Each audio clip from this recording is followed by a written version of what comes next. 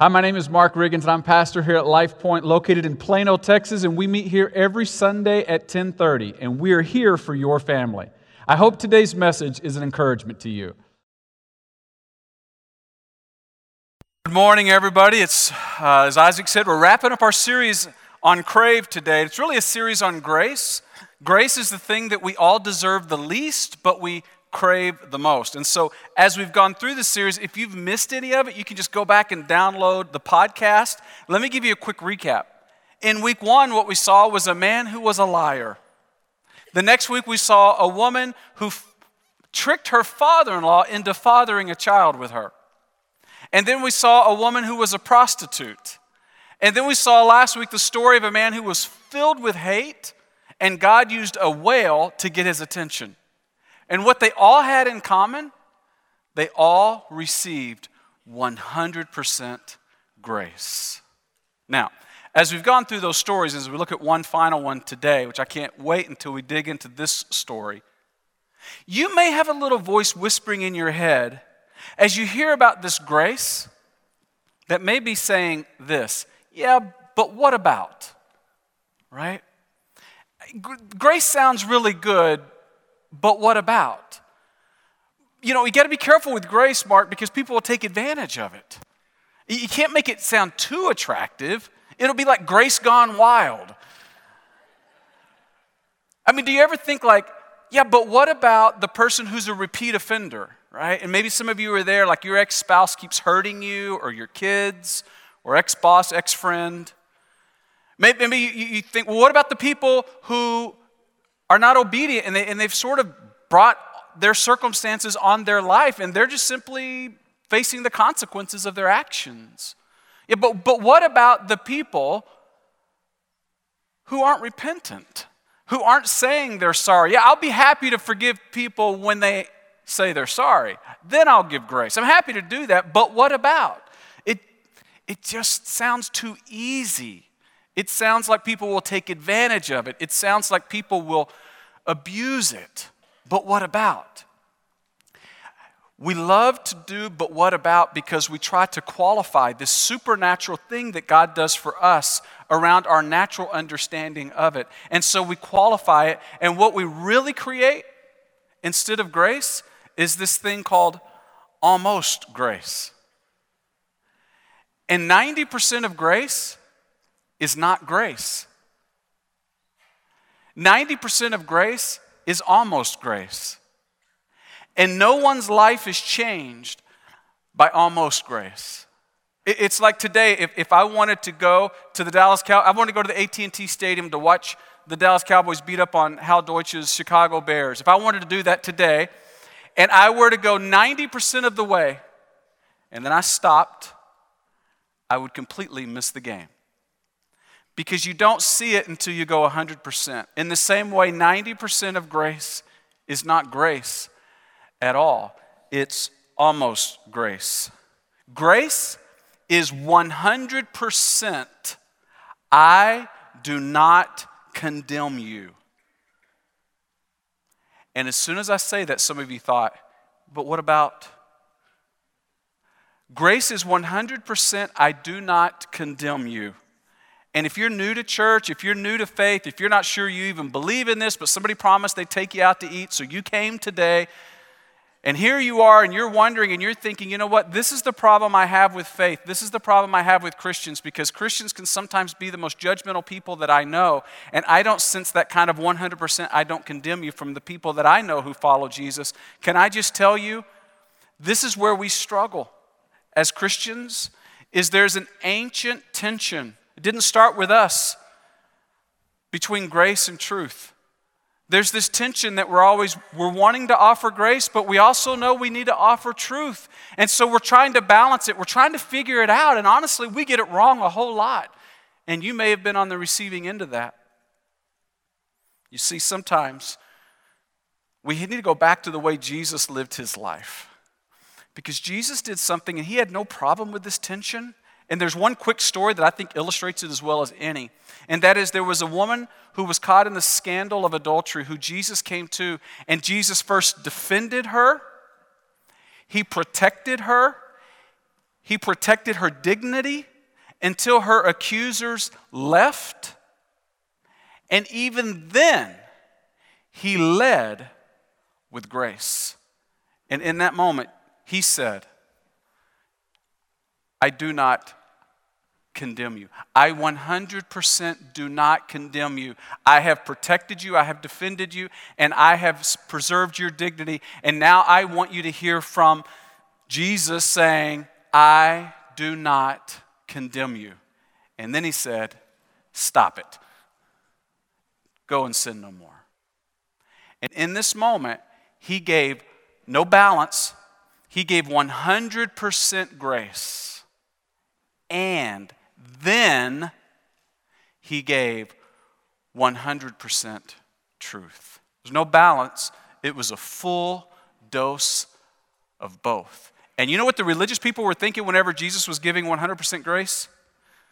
As they had a stone in their hand, yeah, but what about? But what about? And Jesus said, no, stop with the but what abouts. It's 100% grace. And then we're going to get to truth. And I don't know about you, but this is where grace gets tricky. Because I'm trying to balance truth and grace. I'm trying to do them both. And in our final story that we're going to look at today, it is the most famous story Jesus ever told. And it wraps up the concept of grace better than any other. And in this story, I just want you to know, I want you to be looking for it. Jesus is not only going to reveal what grace looks like, he's going to reveal the greatest enemy of grace. And I'm just going to tell you, I'm going to give you a heads up. At the end of the message today, I'm going to ask you to do something really uncomfortable.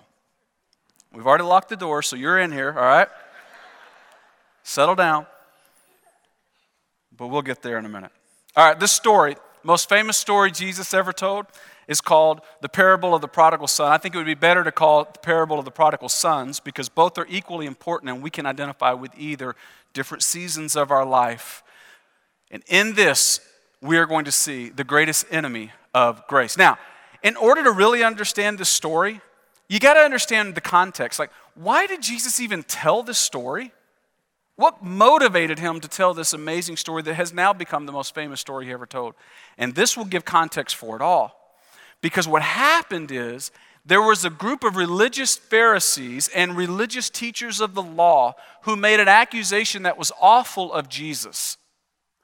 And in response to that accusation, Jesus gives this parable, along with two others that are similar, but he kind of climaxes the three parables with this one, the famous one, the parable of the prodigal son. So, what's the question? What was the accusation? What gives this whole story context? It's in Luke chapter 15. If you got your Bibles, go ahead and grab them. Luke chapter 15, if you don't know where it is, it's in the New Testament table of contents. You'll find it. There's one there in the pew, and you can look with us. We're also going to put the verses on the screen. Luke chapter 15, this whole chapter is just a wonderful chapter that's really going to emphasize this story. And there are three parables, and if you aren't remembering exactly what a parable is, a parable in a nutshell is a made-up story with an important principle.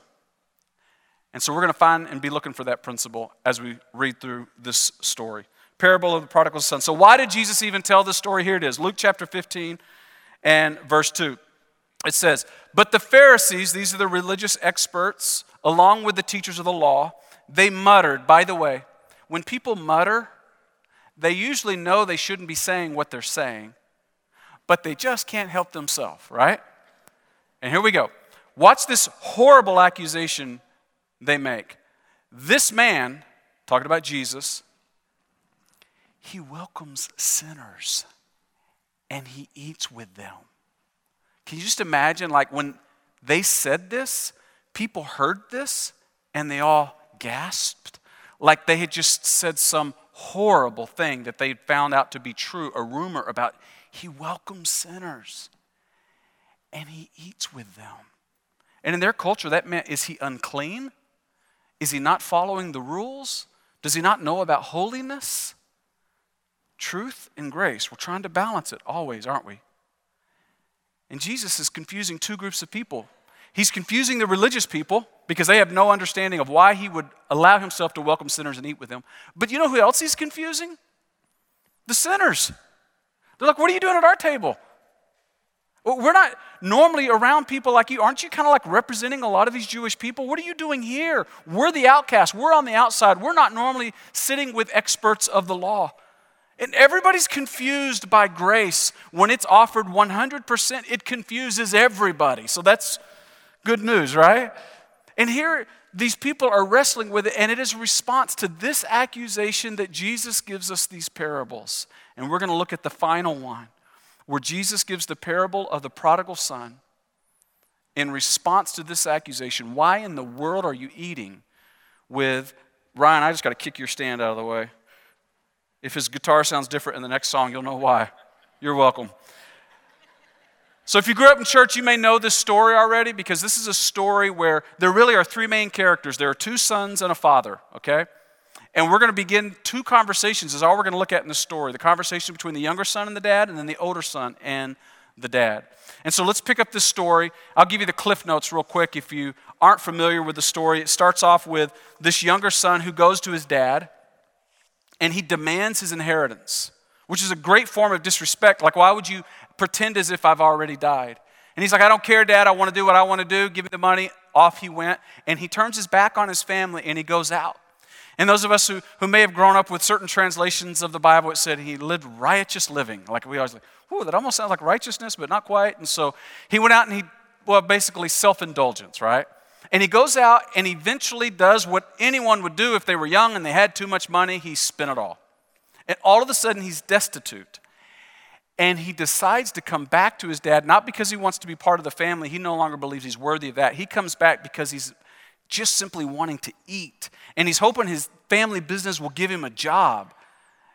And he comes back in complete shame, knowing that he won't be welcomed, convinced that this is going to not go well. But he's so hungry, he's desperate. He's lost. And he decides to come back. And this is where we pick up the conversation between the younger son, who's come back and is convinced he's going to receive truth. And he has the conversation with the dad. Look with me at Luke chapter 15. We pick up the story in verse 21. Immediately he begins what I'm sure is a prepared speech, a prepared apology, right? And then he said to him, the younger son says, Father, I have sinned against heaven and against you. I am no longer worthy to be called your son. Do you just have a job in the back I can do somewhere else where I won't be seen? This won't be about a relationship. It's about me staying alive. Do you just have something I can do? And while he's talking, the father interrupts him.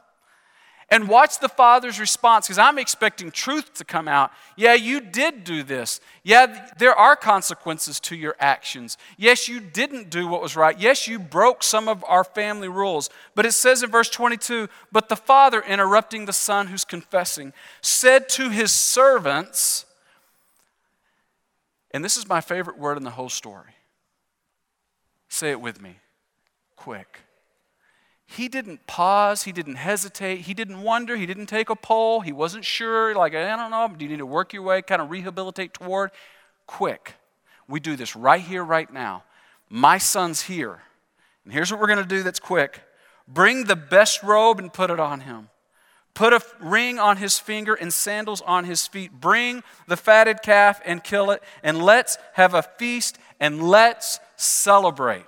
I'm going to tell you, the father didn't mind celebrating. You know, one of the things I love about Life Point, and I think this comes from our founding pastor, PG, is you don't mind celebrating. It's part of our culture here to embrace joy and celebration. I love that about our culture. And you see close Christ followers are comfortable embracing joy, camping on God's goodness rather than our enemy's badness. And I see so many of you who live that out, and I love that. And we're going to introduce to the older brother here in just a second, but we've got these characters in the story. And do you know who was the most disappointed to see the younger son return home? Who do you think it was? It's right here. The fattened calf. Right? Little dad joke. All right, here we go. So we have this conversation between the younger brother and the father. And notice as they're having this conversation, there are two different emotions that are happening at the exact same time. One, we have the rebellious son, the younger brother, who's out of everything, and he's experiencing shame. At the same time, in the exact same conversation, the father is ready to celebrate. Two different emotions in the same exact conversation, one from the sinner and one from the father. He's like, quick, it's time to party. Right here, right now, we celebrate. Because the son is focused on his foolishness. A lot of us do that, don't we? And the father is focused on the fact that his son is home. And I'm ready to celebrate because of that fact.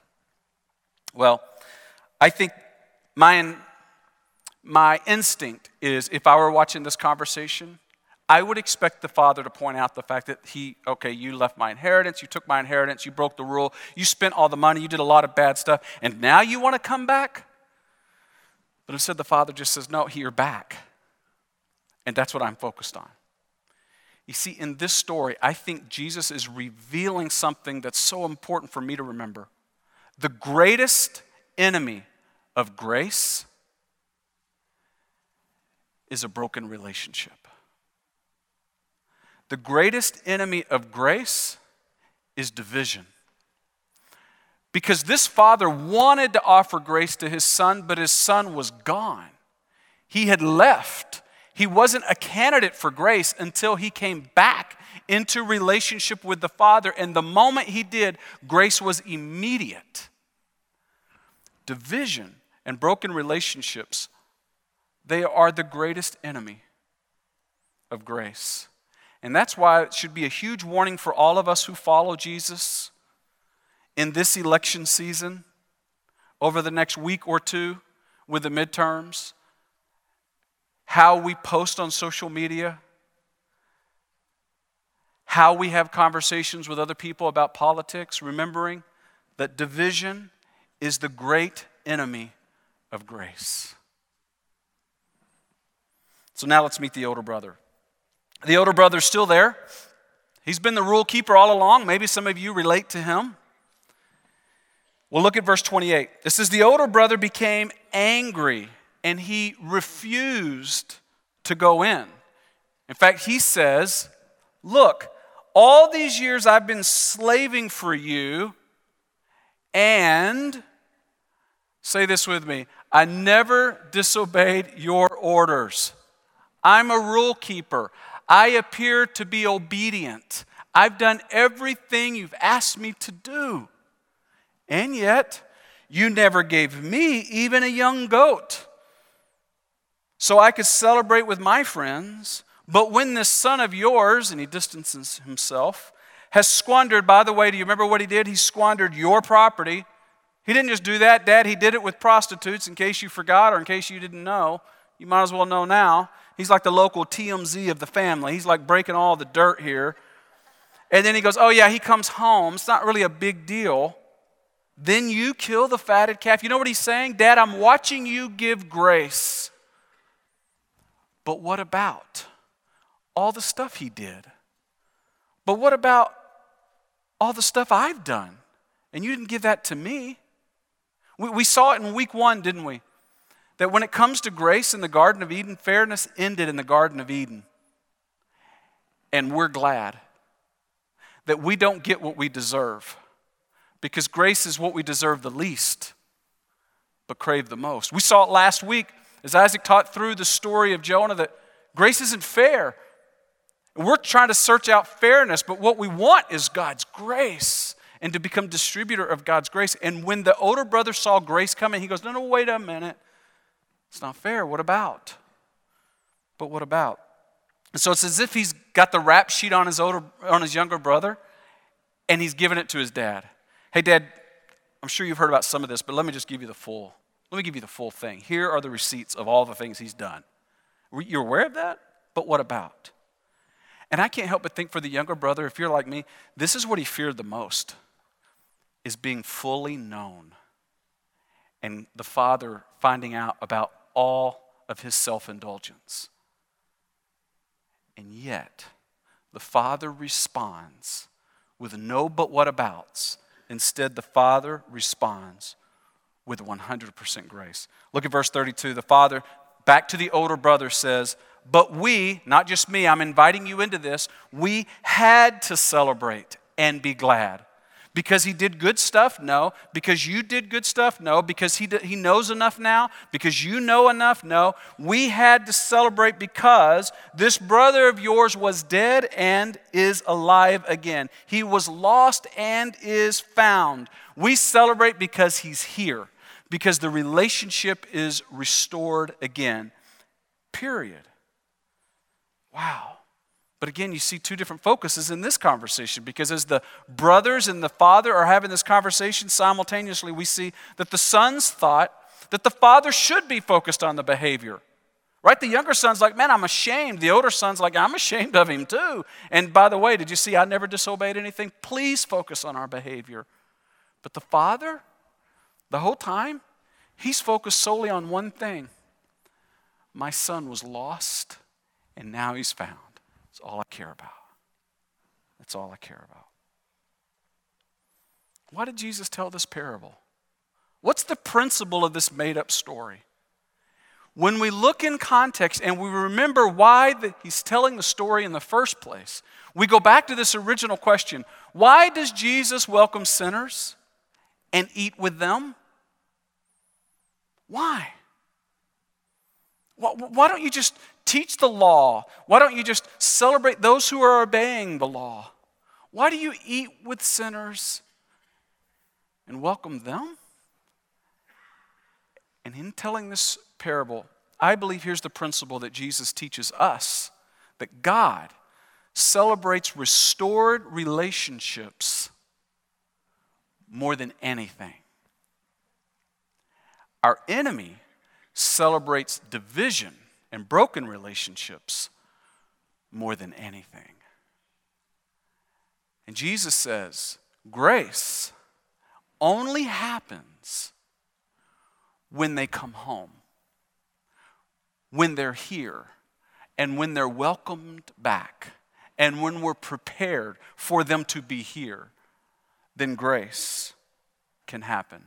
You see, it's one of the reasons why we have this vision of becoming a church where anyone can belong before they believe, that we would say we want to be a church of grace and truth, but we want to lead with grace. Because until you're here and you hear the words, I 100% do not condemn you, you aren't open to the truth and the love of God, which will lead to a better life for you. You first need to be like all of us and know that there is a God who loves you unconditionally, not because of what you've done, not in spite of what you've done. He loves you because He created you. He loves you because His Son redeemed you on the cross, and He loves you because He has a purpose for you on this earth. No matter what you've done or what you're doing, you are welcomed here. And I just want to say, if you're here today and you're struggling with an addiction, you don't have to hang your head in shame and sit on the back row. You can sit right here on the front row with the rest of us who are sinners, who are undeserving of grace. If you're here today and you've been divorced more times than you would like to admit, you don't have to hang your head in shame and sit on the back row. You can sit right here on the front row with your head held high amongst all the other sinners who are undeserving of grace. Amen? This is a place we want to be where anyone can belong before they believe. Why? Because God celebrates restored relationships more than anything. And somewhere along the way, I keep trying to make truth, and whether or not they're obeying the rules, I keep trying to put that above the grace which I didn't deserve to receive. It's an ancient tension. And here Jesus tells the story and He says, I do not condemn you. And then He says, now stop it. And by then, I bet she heard that. But she may not have heard it a minute before. With all that said, I think the story ultimately is about you. I think there's a specific application for you in your life today. In fact, there are 3 characters in this story, and I want you to take a minute to identify which of these characters you can relate to in this season of your life, because I think it changes from season to season. So who are you in the parable? You could be the younger brother, you could be the older brother, you could be the father. And here's why I want us to do this. It would be so tempting today for you to leave and to walk out into the lobby and go, I always loved that story. Where are we going for lunch? And nothing changes.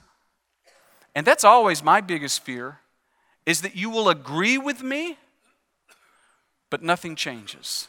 And so here's what I want to ask you to do in the next few moments is to be really transparent, not with me, not even with God, but with yourself. And evaluate in your own life where you are as it relates to grace. And be really transparent. So first, let's start with the younger brother, those of us who are in that category of the younger brother. And this has nothing to do with church attendance or how long you've known Jesus or followed Jesus. These are just seasons of life we all go through. And this is the one who's wondering, who's chasing, who's always going. And we saw the behaviors of the younger brother is that he was constantly chasing wealth and excess and lust and power and status. He was chasing it. He was looking for it. And then what he ultimately discovered was he was searching for unconditional love where it could never be found. Maybe that's you right now. Maybe if you're honest, you would say, you know what, I do that. I feel like I'm lost. I feel like I'm wandering in this life right now. I am chasing, trying to find something I've yet to find. Maybe you're overworking, you're overeating, you're overdrinking, you're overmedicating, but you're chasing. And you can relate to the younger brother. If that's you, I want you to hear the Father to you. Because I believe in the same way the Heavenly Father looks to you as the younger brother and He has an invitation to hear His distant voice, inviting you to come home. No matter how far you've wandered, you're just one step of surrender away from being home and receiving His grace. Maybe as you hear the invitation, you would even have the courage to recognize that His grace is greater than your sin. In other words, God's goodness is greater than your badness. And that's an act of trust to believe that. Because we have a front row seat to our badness. And it's hard to believe that sometimes. The younger brother didn't believe it until he experienced it. And then finally, would you receive God's full forgiveness and reconciliation? It's here for you today. It's here in our Father. Some of us might be here, we said, no, I identify with the older brother. That's the one that I feel more connected to, resonate with. After all, the more impressive you are in appearance, the more likely you are. The longer you've been attending church, the more tempting it is to kind of ease into that role. It kind of feels comfortable. Here are some behaviors that you focus on your external behaviors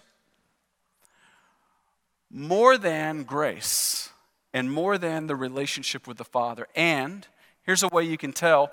If you focus on the behaviors of others and the beliefs of others in criticizing and pointing the finger, more than the relationship with the Father and grace. He also wrestled with criticism, resentment, bitterness, anger, self-righteousness, jealousy, and ultimately he lacked joy. In fact, I think it's harder to come. I think it's easier to come from the wild season of like external foolishness like the younger brother and come home than it is when you have an internally hard heart and you're appearing as if you're home. I think that step of surrender is often harder. If that's you, God has an invitation to you today. He invites you to be with Him. It's like, remember the father said to the older son, he said, look, I am with you always. Everything I have is yours. God says that to us. He is with you always, and everything He has is yours. He also has an invitation, and that is to release the rivalry. Quit pointing at them and what they got, which they didn't deserve, or what they didn't get, but they did deserve, and the way she lives and the way he lives and the way their family's doing and the way their retirement's going. Like we just keep pointing the finger, yeah, but what about? And to release the rivalry. Instead, to acknowledge that all that you have was given to you as a gift of love. The sons, all the inheritance that they were given was from the Father. And just to receive that as the gift of love that it is. Finally, you might be in the category where we say, actually, I think, or I would like to connect to the Father. And there are some behaviors there where he had compassion for the lost. He welcomed sinners and ate with them. And he was quick to celebrate. He was quick to have joy, to get a robe and to get a ring. If that's you or you want that to be you, Sometimes we resonate with the sons and we're afraid to resonate with the Father, but the goal is to be like the Father. God's invitation to be like the Father is to anticipate, I would even say to prepare for, the lost children coming home. This county is full of people who are chasing, who are lost, like many of us have been and many of us may be. And part of our calling is to prepare for these people when they have the courage to come home. And to offer forgiveness to the undeserving, like me, like us. And to give without desiring anything in return, just like the Father did. He didn't demand, He celebrated. And ultimately, above everything else, celebrate restored relationships. Our enemies' greatest celebration comes through broken relationships. I can't help but think in our nation right now how our enemy smiles and celebrates the division that you and I see around us. Maybe we even feel in our families or in our own heart. And yet Jesus told this parable to say that God celebrates restored relationships more than anything. You know what that means? If I can just push a little bit right here. He celebrates restored relationships more than your favorite political candidate winning the election here in a week. He celebrates restored relationships more than how much Bible knowledge you have and how right you're getting it right now. He celebrates restored relationships more than the coworker who has that ridiculous political view. And we all know they're just way out of line, right? God celebrates restored relationships more than getting them right. More than anything. He celebrates restored relationships. So here's where I don't want you to leave unchanged today.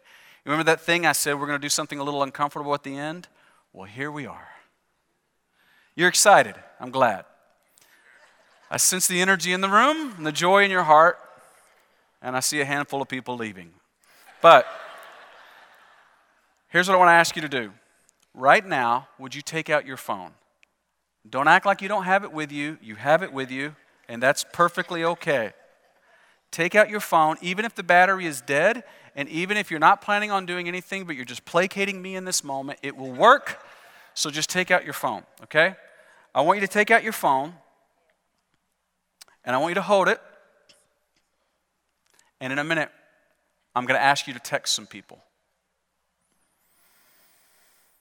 Maybe you're here and you say, you know what, I totally recognize my life in the younger brother. I feel lost. I feel like I'm wondering. I feel like I'm chasing. I feel like I am going down a road, and I just don't know what to do. I don't exactly know what my next step should be. I feel like I've been on this road so long, I'm just desperate. And if that's you, I just want to invite you to do what the younger brother did and just come home. No but what abouts. You can come home here. We would love to pray with you after the service there behind the tech booth. We have some folks that would love to pray with you out in the lobby. Me and the rest of the staff, we're going to be there. We would love to pray with you. We want you to feel the invitation from the Father to come home. You're welcome here, but more importantly, He welcomes you. Maybe you've been the one who left and wondered and chased, and you've come home. Maybe it was recently or maybe it was in the past. And there was someone who welcomed you when you came home. Maybe it was somebody here at this church in the lobby in a ministry. Maybe it was somebody in your family, in your neighborhood, in your small group, work. But you know exactly the season in your life where you wondered and you came home and there was probably some follower of Jesus who may not be known, but they welcomed you home. Why don't you just pull up their contact info right now, send them a text and just thank them. God celebrates restored relationships more than anything. And when there are people out there behaving like the Father, we should be thanking them and elevating them and celebrating them. Secondly, or thirdly, maybe there's someone you've offended in this season. You've been the one who's causing the hurt, or you caused the hurt. Would you be courageous enough right now to take your cell phone, to pull up your contact list, you know who they are, and send them a text? Maybe it just means to schedule a lunch, to apologize in person, whatever that looks like for you. God celebrates restored relationships more than anything. And we don't want to just have a series on grace and we all walk out going, man, I love that grace. Knowing that the enemy of grace is broken relationships, because there's too many people in here and there are too many broken relationships because we live in a broken world. We get to today take a step forward on this, and we get to walk out of here differently as we get God celebrating as we restore relationships, even if it's a micro step like a text. Secondly, some of you are here and you're like the older brother. And with the older brother, there may be someone that you need to stop comparing yourself to her house, to his life, to whatever, like the older brother. Maybe in your own life, whether you caused it or not, it exists in your family, it exists in your friendship circle or your former friendship circle. There's a broken relationship you need to restore. We'll just take a minute right now and just send them a text that says, look, just been thinking about you. Any chance we could go to lunch, grab a coffee, and take a step toward the thing that God celebrates more than anything, a restored relationship. Finally, there's the father. Who in your life is running? Who in your life is chasing? They're distracted, they're lost, they're on a road to pain. And you know them and you love them. Maybe it's your kid, maybe it's somebody that you love and care about in your life. Who is that person in your life right now that you know is running and chasing? Maybe you just need to send them one text that says, I'm just thinking about you and I love you. In a way you're saying, I 100% don't condemn you. I want to be the father in your life. I wouldn't say that to them because that would be kind of weird. But I 100% don't condemn you. Or maybe there's somebody in your life who's struggling with resentment and anger right now. Maybe it's somebody who's sitting beside you. Maybe it's you. Maybe it's somebody in your family or a friend. Would you be bold enough to send them a text that just says, I just want you to know I'm thinking about you right now and I love you. I care about you. God celebrates restored relationships more than anything. And I hope you're memorizing our verses as we go through this series, but I'll promise you a simple text will go to celebrating, causing God to celebrate a lot more, because he celebrates restored relationships. And so I would encourage you right now to take your phone out, and maybe God has you just felt a little prompting to text someone, that you would just take a second and text that person. And if in 2 or 3 minutes you're still texting, we'll know, hey, you're doing business with God. If in 10 minutes you're still texting, we know you checked out and you're doing something else. But I'm serious. I would love to invite you to take this bold step. May feel a little awkward, but if God cares that much about a restored relationship, why do we passively allow broken relationships to go unaddressed in our life? He really, really celebrates when we reconnect, when we reunite, and when we restore. Imagine if at the end of the day that your reputation becomes, man, she celebrates sinners. She welcomes them and eats with them. Man, that church, I don't know about everything they do, but they sure welcome sinners well. Wouldn't that be a great reputation to have? Now I want you to do this as we wrap it up today. Would you stand with me? I referenced our memory verse. It's Romans 3, chapter 3, verse 23 and 24. I'm going to say it out once loud, then I want you to say it out loud with me. For all have sinned and fallen short of the glory of God. And here it is. And all are justified freely by his grace through the redemption that came by Christ Jesus. Romans 3, 23 and 24. Say it out loud with me. For all have sinned and fall short of the glory of God, and all are justified freely by his grace that came through redemption that came by Christ Jesus. Romans 3, 23 and 24. Let's pray. God, we thank you that you demonstrate what it looks like to remove all the but what abouts, and that you give 100% grace. there on the cross, you demonstrated your love for us. And you demonstrated, while we were sinners, how much you love us.